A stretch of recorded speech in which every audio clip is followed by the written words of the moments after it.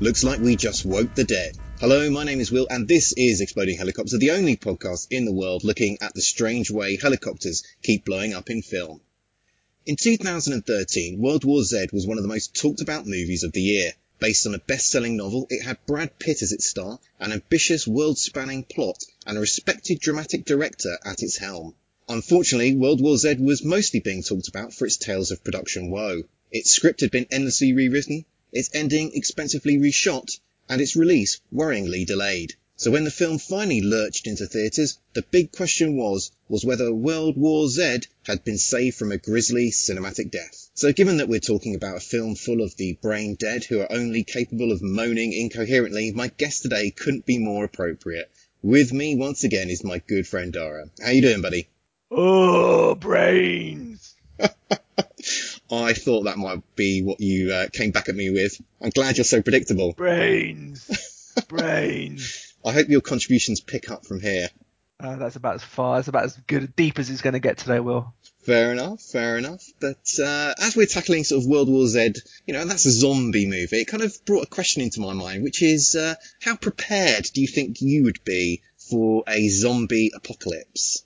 That's a very good question, which you've sprung on me, Will. I like these surprise questions. I like to keep a full larder at home, so don't never really get down to the bare essentials. If I see I'm running out of a few things, then on my Tesco order, I'll make sure I might order a couple extra tins of butter beans. So if tomorrow there was a bulletin in the morning saying that unfortunately normal life's ended and zombies were out in the streets, I would have a pretty good stock of food to last me, a good while. And I like to think, I'm a resourceful kind of guy. I would maybe fashion some barrels for rainwater and things like that. I felt I'd quite like. I fancy my chances in a post-zombie apocalypse. I mean, do you think you could easily fortify your home?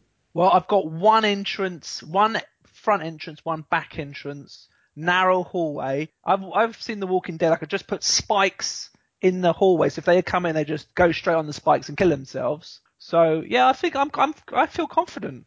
And so, in the event of a sort of zombie apocalypse, it's likely that civilization is going to break down. And, often in these types of movies where you see that sort of situation play out, you see people fall into one of two camps. They're either this, caring, sharing group of people who want to, replicate and reproduce civilization as it was, or they become kind of like a rampaging feral horde. Which kind of camp do you think you would fall into?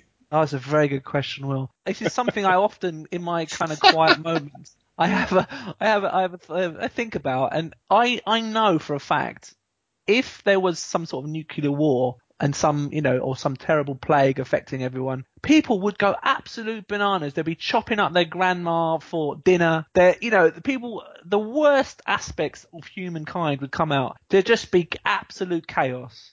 So if I was honest, I would be looking out for number one, but my number one would include my friends and family. So it would be, I would create my own heavily fortified commune. A bit like Mad Max, perhaps. Your friends and family would be safe until such time as they became like a commodity that could be bargained quite handily for. If they had, extra layers of fat or something and they were worth 2 barrels of oil, then, they might have to go. They might have to go. There's Mum, sorry, love, you've been good so far, but baby's got to eat. Okay, well, I think it's time we took a human flesh frenzied bite out of World War Z. Cue the dramatic strings. It's the same worldwide. Is anyone doing better than we are? We've lost the East Coast. Moscow is still dark. Life as we know it will come to an end in 90 days. It's on us to change that. I can't leave my family. Don't pretend your family is exempt. When we talk about the end of humanity. Okay, World War Z. Brad Pitt plays a former United Nations investigator who is called back into service when the world is plagued by a mysterious infection which has turned the human population into rampaging, mindless zombies. He's charged with finding the source of the outbreak, which scientists believe will help them find a cure. Pitt's search takes him from the United States to North Korea, Israel, and then, most bizarrely, Wales. The cast is obviously headed by Brad Pitt, but in supporting roles we have a surprising number of television actors. So we've got that bloke out of Lost, a dude from Scorpion, and a guy from Treme. Apparently they spent $190 million on this film. Clearly none of it was spent on the cast. World War Z was directed by Mark Forster, who made the critically acclaimed Monsters Ball and Finding Neverland, and the critically derided Quantum of Solace. World War Z got pretty lukewarm reviews when it came out. The Daily Telegraph said it was a collection of moderately violent action set pieces, untroubled by humour or coherence, while Time Out said that the film was less a horror flick than a thinking man's action thriller, dubbing it the Newsnight of zombie films. As is often the case, Joe Public seems to like the film rather better. On IMDb, the film has a rating of 7, while Letterboxd users have the film averaging 3 out of 5 stars. So, Dara, what do you make of World War Z? Yeah, I like that description, the Newsnight of zombie films. I had it down as the Bourne Identity of zombie films. So it's kind of a bit more, there's a lot of jumping from place to place. It's got that real world quality, with, I like a film for something like this, a potential reality. There's obviously there's no thing as zombies, but I think zombies are so entrenched in the common psyche. We could see, we get viruses and flu pandemics and things. It kind of ties into that. I like the way that this film starts off with kind of real footage with real news anchors reporting on real stories which they've used. And I was really surprised. I was thinking, this is going to be another kind of action-y thing with a big, blockbustery Brad Pitt in the role that, he's doing the usual sort of stuff. I thought I was going to not like this very much, but I actually really enjoyed this film. And I think we're going to talk about it later. There's quite a lot of action in this film, and they could have gone the whole hog and made this a sort of Rambo versus the zombies, but they brought it back. They toned it down at the end. We're going to talk about the change rewrites that this film has had, and they made it quite tense and sort of sparse ending to the film, which I thought worked really well, and I actually really enjoyed this film.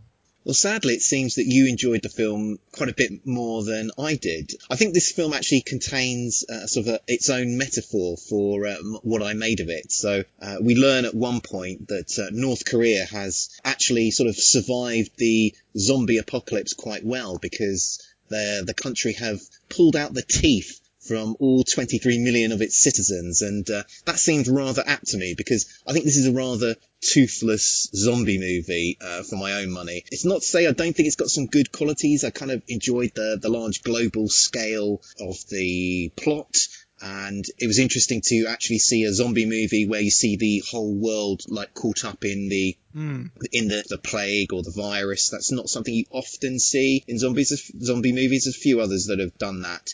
I thought there's some really good individual scenes in this film, but I did think that it was rather hamstrung by a stodgy story, and also hamstrung by its PG-13 rating, which I think in a zombie movie, I think you need to be able to show certain levels of violence, and I think the desire to keep the rating down to PG-13 I think really sort of harmed some of this film.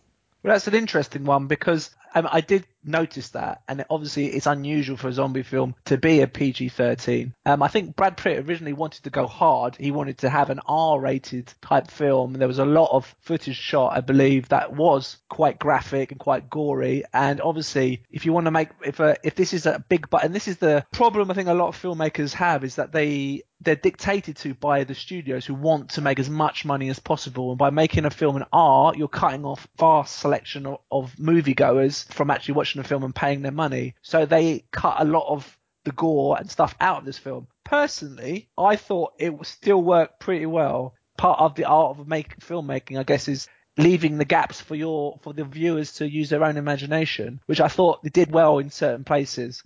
Yeah, it's certainly no George A. Romero type guts blowing out. If that's your bag, Will, then I can understand you being disappointed. Yeah, well, I think you're doing a slight disservice to the Romero zombie movies because whilst they do obviously have that explicit level of gore, the stories within them are often very intelligent and they're often allegories for social issues. So he's dealt with like racism, he's dealt with, consumerism and stuff in his movies. So his movies aren't just about blood and guts. I agree with you, but they obviously are the kind of benchmark for zombie films, and a zombie film as we know it have a lot of gore and it's a lot of pulling your hand in guts and eating, brains and all that kind of stereotypical zombie stuff, which, don't get me wrong, I like that as much as the next man.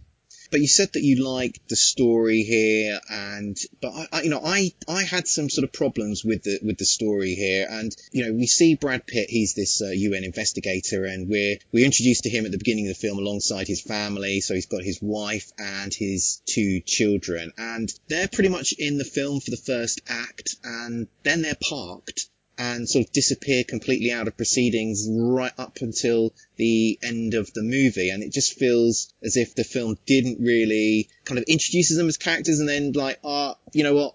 We don't need them anymore. We're just going to park them over here. And I think the reason for that is they want to kind of establish his family man, nice guy credentials by the fact that he's looking after, he's playing with ruffling his son's hair. Then he meets some other, he likes children, not in that way. They want to kind of get him as the good guy. So I think having that, it's a plot line. It's a kind of a character line. You see a lot in films. I think it's like to establish a character. Not great for the actress playing the wife because she doesn't get to do anything. But I think that's probably the reason.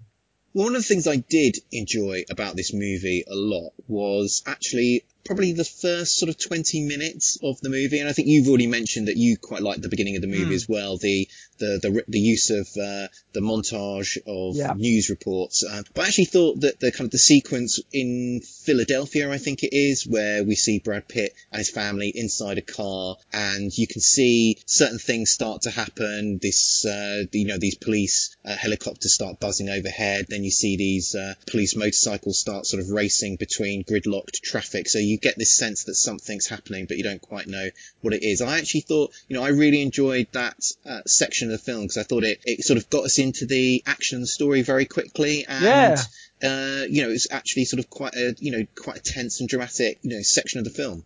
At the beginning, I was really surprised, completely agree. You get the sense of chaos. So everything's going about as normal. It's just a traffic jam that they're stuck in. And then suddenly what you expect to happen is like police to be really, nice and do the job and be respectful to people. They're going crazy. People just smashing through parked traffic to get away from whatever danger, which we don't know. And you'll look at, and everyone's got just wide-eyed kind of, they don't know what's going on. They kind of panic and chaos. You'd get exactly that kind of thing if suddenly there was like a marauding pack of zombies coming through the town centre. That was perfect. I thought that was fantastic. But I was slightly less impressed with some of the stuff that happened after that sequence. So after that sort of street scene, we see Pitt and his family hole up in this block of flats. And they take refuge with this family of, I think they're Mexicans. I think they're meant to be. Latinos, Latinos. And then you see Pitt and his family have to sort of fight their way up to the roof in order to be helicoptered away to safety. And the kind of the action sequence where they're sort of going up this staircase, I mean, it was so dark, you could see almost nothing in that particular sequence. And I think they were perhaps trying to hide some of the violence with the use of light in order to keep the ratings down. I don't know. That sequence just started to highlight some of the problems that I had with this film. Personally, I didn't have any trouble with it being too dark. I mean, it was at night, so you expect to be a little bit dark. It seemed quite dramatic. It all worked for me. I didn't, right to the end where they had to, they're trying to get onto a helicopter that's trying to pick him up on the rooftop, and there's zombies chasing him up this fire escape steps. And as he's running towards the helicopter, you've got the Allies just picking off zombies as they're like bullets whizzing past Brad Pitt to shoot zombies behind. And let's just say, if anyone's not seen the film, these zombies can run. They're not the kind of slow, lumbering zombies that we're used to. They can absolutely cane it. So they're your worst nightmare, really. I thought it worked really well. I don't know what your problem is, Will. Well, after that particular section of the movie, the action then moves to South Korea and an American airbase, which is in the country and people believe is the potential source of the zombie outbreak. So Brad Pitt is dispatched out to this Air Force base. And I think it's there that a certain pattern in this film starts to really emerge here, which is that Brad Pitt seems to be something of a one-man disaster area. I mean, he's meant to be the hero, but seems to have one dark rain cloud of luck hanging over his head. I don't know if you picked up on the same thing, Dara. Well, yeah, I think everyone he comes into contact with pretty much dies or has parts of their body chopped off or gets eaten. I suppose, to be fair to him, he is going into the danger zone to try and find the source of the virus in order to sort of isolate it. So he's not sitting as we would have done, in our fortified front room eating beans from a tin. He's trying to find a solution to this problem, Will. So, got to cut him some slack. Yes, but certain bits do rather stretch credulity. So we meet this character who's meant to be the hero of this film. He's built up as this scientist who is the world's one hope of finding a cure to the virus. And as soon as they land in South Korea, they're attacked by zombies. And this scientist character, in order to, tries to run away and ends up shooting himself in the head. Oh yeah, that was a bit ridiculous. And also, so then Brad Pitt is like the de facto now, in charge of scientific operation, and they obviously then have to try and escape there and get back on the plane. And he tips that these zombies are attracted by sound. And what does he do? He gets a phone call. It's like the typical thing in the cinema. They tell you to turn your your phone off to silent, before the film starts, not to bother anyone. He's got his phone going. His missus calls him as he's on his bike, riding in between these zombies. The phone goes off, and all hell breaks loose. He isn't the most capable kind of hero, and that's probably the reason that a lot of the people by his side end up dead.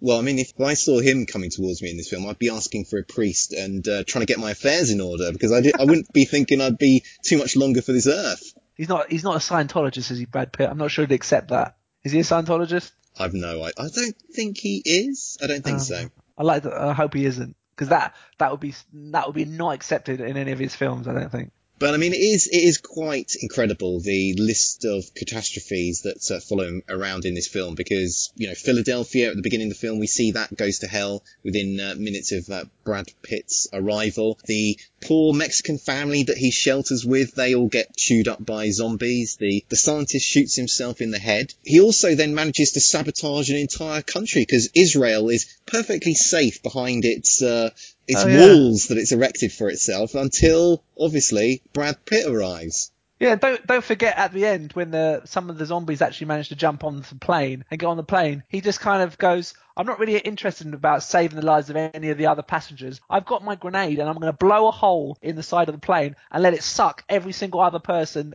in the plane out whilst we're safe in the front with our seatbelts on. Yeah, he's not a man to hang around with. He keeps himself safe, and that's the only person he's worried about. He rather sounds a man after your own heart. I might invite him in. He might get special exemption into my new cult. So let's dig into the depiction of violence in this movie, because we've already sort of touched on it at several points already. And this film was a PG-13, and I think they deliberately tried to keep the rating down in order to get as many bums on seats in the theatres. Now, for me, this was a real problem, because zombie movies, we all know, how do you kill a zombie? It's by shooting them in the head. Or by driving a stake through the head. So it seems to me inexplicable that if you're going to make a zombie movie, that you are going to saddle yourself with a rating which makes showing the method of killing a zombie almost impossible. And it just renders some parts of this film completely ridiculous. So you see these zombies, they're swarming over like living humans, and I guess it's meant to look like they're sort of eating their flesh, but because the film can't show you that, it just ends up looking like these zombies are sniffing these people like a frisky dog. I mean, I do see what you're saying. I mean, I think they really did have discussions about how graphic they could make the film in order to get a rating. It was kind of almost like, the aim was to try and push it as much as they can to get this 12A, but nothing more. I do see what you're saying, and I think the film probably would have been better if you had one or two isolated, depictions of gore or the usual stuff you see. Kind of would have made it a little bit more kind of, the zombies a little bit more scary. Obviously, they're quite scary by the fact that they're very mobile and they kind of dart about and they're kind of erratic when they get stimulated, like much more than a human. They seem to be able to jump and, they're even faster. They're more powerful than humans, which is a bit weird. I've not seen that before. Yeah, I think you probably have a point, Will, but money talks and they wanted to get bums on seats, so they couldn't do an R rating. Well, one thing we definitely need to talk about on this episode is really the third act of this film, because World War Z, as I said in my introduction, it was one of the most sort of talked about films of the year, but mostly because of all of the issues that it had in its production. And very famously, this film was shot, edited, and basically the studio looked at it and decided this film cannot be released as it is, and they decided to reshoot the entire third act. So originally what you had in this film was the action was then going to move to Russia, and you had Brad Pitt inventing this device called a lobotomizer in order to kill the zombies, and we see Brad Pitt becoming the leader of the human resistance. Instead, what we have in this film is the action moving to a scientific laboratory in Wales, and this laboratory is supposed to have the answer to the particular crisis, and there's some zombies that have there's been a zombie outbreak within the laboratory itself, so there's lots of skulking around corridors and lots of creaking doors as well. Yeah, Dara, what did you make of this third act? It's the third act that kind of makes the film for me. So I think the decision to do this and reshoot the third act was very wise. Obviously, I've not seen the original. I don't know whether there is any kind of... From what I gather, it was a big budget set piece set in Red Square, Brad Pitt turning into Rambo and lots of killings and stuff like that. And what they've done is they've looked at that and thought, this isn't supposed to be... It's from the source material is quite a well thought after and critically acclaimed book. So they've gone for a more character driven ending, a more character driven plot line all the way through. So you are seeing Brad Pitt at the end, just he's dealing with zombies, but the tension as he's trying to get through this laboratory to get these, they basically find a cure. What he thinks is a cure by injecting himself with viruses, because the zombies don't want to eat people who are basically not very tasty and about to die. So he's skulking around this laboratory, trying to make as little noise as possible in order to not provoke, because they've got no chance against these zombies otherwise. And I thought it was incredibly tense and worked really well in the kind of the scheme. You've had all the grand action at the beginning and in the middle, and then it kind of really pares it down. I suppose it's a bit like some of the endings in like Alien, for instance. And I thought it was really good and a wise decision. Obviously, they looked at the first cut of the film and thought this just isn't working. So they make a brave decision, and I think a correct decision. Well, I really wasn't impressed by the ending at all. It just seemed a collection of tropes that you've seen in countless episodes of, I don't know, something like Scooby-Doo, where somebody's creeping down a corridor and then kicks something entirely observable. And, that's sure enough, that's what Brad Pitt does here. Just kicks this completely observable can of Coke, thus making a noise that attracts the zombies. And, what does he do right at the end of the movie? The one weapon that he's got is a crowbar, and, he puts it down and leaves it outside of the room that he then goes into. I mean, come on. You are presumably in this, you're in this environment where you could be killed at any moment. What is the one thing you're going to make sure you have in your hand at a time? It's the weapon, isn't it? Yeah, but he's sure that what he's gone on to get, this virus, will solve his problem. So and he's right. He ends up injecting himself with the virus. The zombies don't want to eat him. He walks through, and I think it's quite a nice scene at the end. So you've got all the zombies that were attracted to the noise suddenly see Brad Pitt walk into him. They all run towards him and just completely ignore him because he's almost invisible to them, because his blood is coursing with this virus he's injected, and they don't want to eat him. I see where you're coming from, but would you really have wanted another big CGI-driven? You've just had 2 of those in the film. You want another one at the end as well? Not necessarily. I just want it done better. It's really interesting what you said, though, because that moment, I know exactly the moment you're talking about, where Brad Pitt's walking down the corridor and all the zombies are running towards him, and that's clearly meant to be a big moment. Now, for me, it didn't land, but for you, it obviously completely landed. Yeah, it did. I thought it was a very because zombies have been, there's the whole thing about zombies coming towards you, and he's confident that he's found the cure, and he can walk serenely through these zombies and know they're not going to get him, and everyone's amazed because they can't believe he would have been devoured in 2 seconds. So yeah, I felt it actually worked quite well. It was quite powerful. Fair enough. Now, World War Z 2 is apparently on the horizon. There have been, after things going very quiet with this movie, there have in the last sort of 18 months or so been sort of various rumours and news stories about a sequel finally firing up into production. Dara, would you be up for seeing a sequel to this movie?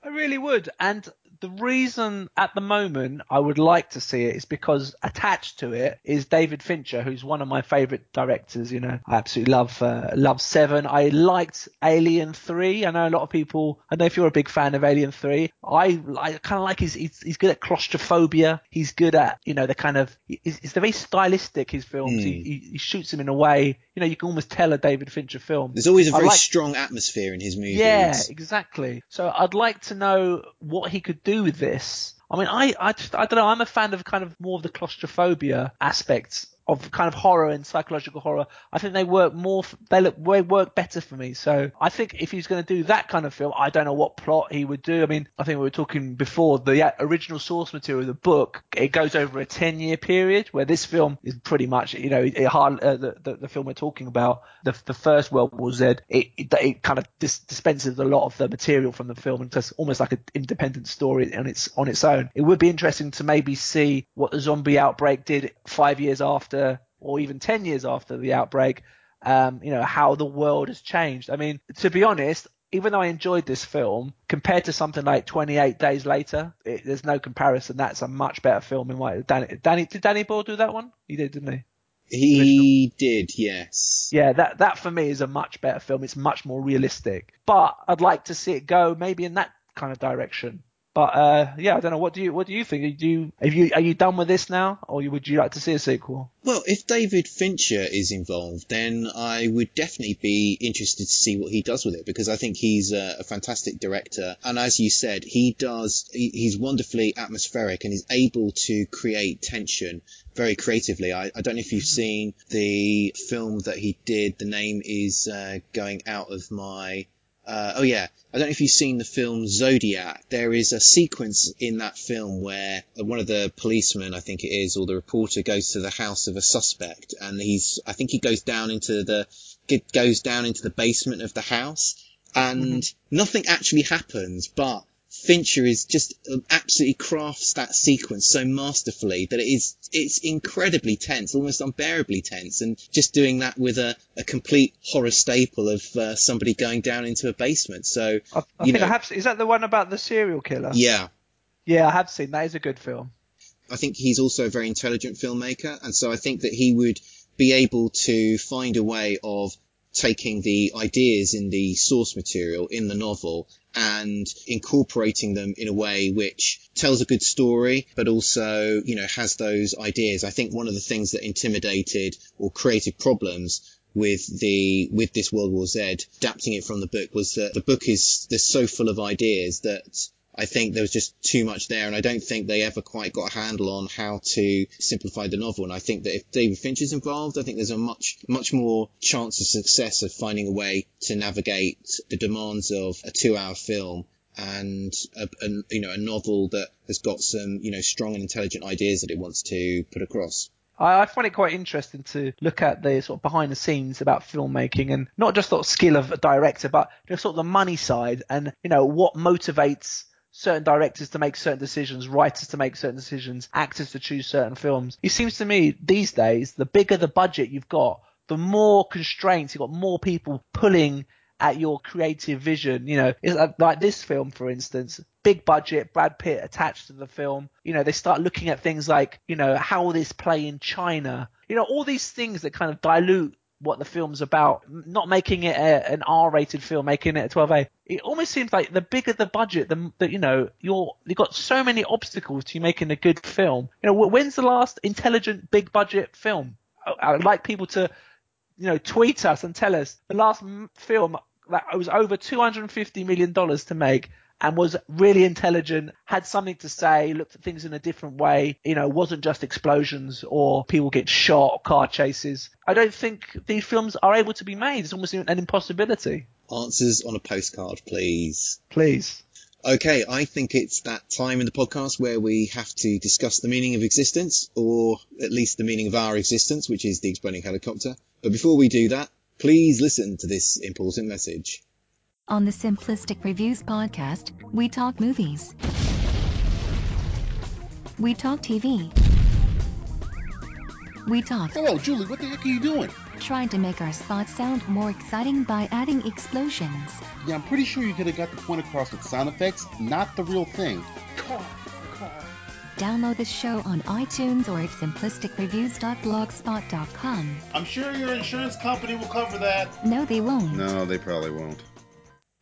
We're back and we're talking exploding helicopters. So this is the setup for the key scene. We're in Israel and everyone is safe inside the security walls that the country has built. Unfortunately, Brad turns up and the place quickly goes to hell. Having scaled the walls, CGI zombies are now running amok. Pitt is now on the run for his life. A military helicopter tries to rescue him, but is waved off when zombies swarm towards it. Unfortunately, it's not quick enough, and the undead meat munchers are able to clamber on. Weighed down, the whirlybird spins, then drops to the ground where it explodes. Dara, what did you make of the exploding helicopter action? Well, I quite enjoyed it. I suppose it's another way for the filmmakers to show that the world's sort of collapsing, you know, and getting overrun. So, you know, even a helicopter in the air is not safe because they seem to have jumped from the ramparts to actually get onto this helicopter's struts, and then they kind of hang off it like those monkeys you get with those plastic monkeys that kind of hang off each other. And they're like dangling from the struts, and the weight of it brings the helicopter. Actually, some of the zombies sort of climb up each other like ants and then go into the cockpit, and obviously then you don't see the pilot get chomped or anything like that, but he's obviously a goner, and then it starts spiraling like a really horrible angle, and then it all just smashes into the ground, and I think like quite nice shots of rotor blades sort of flying off, and I quite liked it. It looked quite real. We always like a nice rich inferno. Obviously it's CGI. This is CGI, there's no doubt about it, but looks very realistic. Nice explosion. You don't see any kind of suffering, which is a shame because we like to see suffering with our exploding helicopters. But you don't get that in a 12A. Well, there you go. That's another thing they've dilled you out of some human suffering here. I like to watch human suffering, and I like to inflict human suffering. So, yeah. By doing a podcast every other week, you're doing it on a regular basis. Yeah, I'm taking my human suffering out to the entire planet. But like yourself, I enjoyed this exploding helicopter. I liked how the helicopters make a despairing effort to take off quickly and get away. And then you just see a few of the zombies like grabbing onto the landing struts, then a few more and more. And you can see the pilot is sort of losing control. And as you said, you can see them sort of clamber inside the helicopter, and you start using your own imagination as to what the scenes of carnage that must be horror. Yeah, the horror. Yeah, the carnage that must be taking place inside that cockpit. And, you then see it crash into the ground on its side. Yeah, good explosion. I liked that particular scene. Because obviously, Brad Pitt up to that point was pinning his hopes on making a getaway on that helicopter. So, it was a good scene to, heighten the drama, cut off that route of escape and, force him to find a plan B. Yeah, I guess if you're gonna have one of these in there, you either make the exploding helicopter completely ridiculous, you make it completely massive, or you actually make it part of the plot. Those are kind of the three key successes for any exploding helicopter directors out there. We should point out to the one or two people who do listen to this podcast that there have actually been some other films with helicopters destroyed by zombies. So World War Z isn't unique in that particular aspect. So I don't know if you've seen any of the Resident Evil films, Dara, but I know you're a big fan of Mila Djokovic or Jovovich. You've got an unhealthy obsession with her. I can't, for the life of me, imagine why, Will. And I have not seen those films. Please tell me about them. I will tell you one thing about them is that she always shows nipple in the Resident Evil movies. And apparently she even upped the ante because I think she'd shown one nipple in one and she decided, you know what, I'm going to do both nipples in the next one. But well, she's going to show 3 in the third one. She's the Scaramanga. But the Resident Evil films, the first film doesn't feature an exploding helicopter, but all of the subsequent films, apart from the most recent one, the 6th film, the final chapter, all 6 films? 6 films. Are these direct to video or something? No, they're actually, you wouldn't believe, guess how much these films have grossed in their worldwide takings? I don't know, some 300 million. More than that. They have collectively, all the films, they've grossed well over $1 billion now. Wow. Did these come out of the cinema then, these films? Yeah. All of the film, you look at those films, all of them make money. And why do they make 6 films? Because they make money. Make money and people want to see them, even though I'm sure they're toilet. Will, are we going to do a Resident Evil film at some point? Would you like to do one, Dara? What is the highest rating Resident Evil film on Rotten Tomatoes? I thought you were going to ask me which one has the most nipples in, but the third one. I will look at which one has the highest rating on Rotten Tomatoes, and maybe we can schedule that in. Maybe do one for your birthday. Christmas is coming up, Will. How a nice little present. You can get to watch Mila Djokovic. three breasts. Come on, we're not leaving this podcast until you get her name out. I don't even know. I've never heard it pronounced. What's her name? How do you say Jovovich. Jovovich. Okay. Well Jovovich. Done. You did it. Go. Excellent. Okay, maybe tune in, guys. This could be your next treat. Well, it's Christmas and my birthday coming up, so I think it's the perfect time for me to twist your arm into doing one of these movies. Okay, well, it's a deal. Okay, well, I think that just about wraps up our discussion of World War Z. Dara, thanks for joining me once again. I'm off to the shed to stock up on tins. Just a few things from me. Check out the website, explodinghelicopter.com.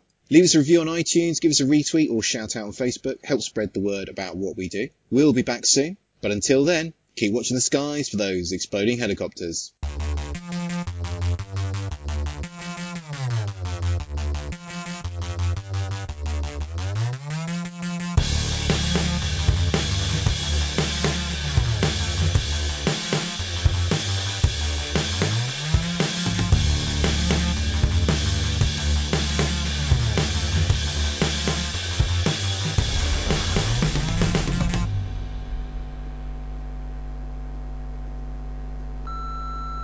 This podcast is a proud member of the Lamb Podcasting Network. Find the network at largeassmovieblogs.com.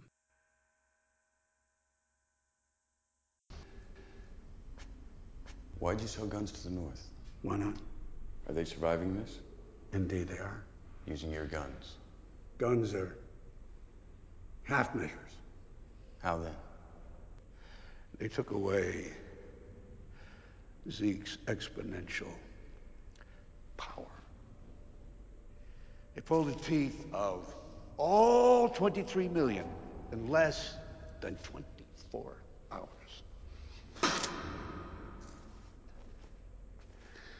Greatest feat of social engineering in history. It's brilliant. No teeth, no bite, no great spread.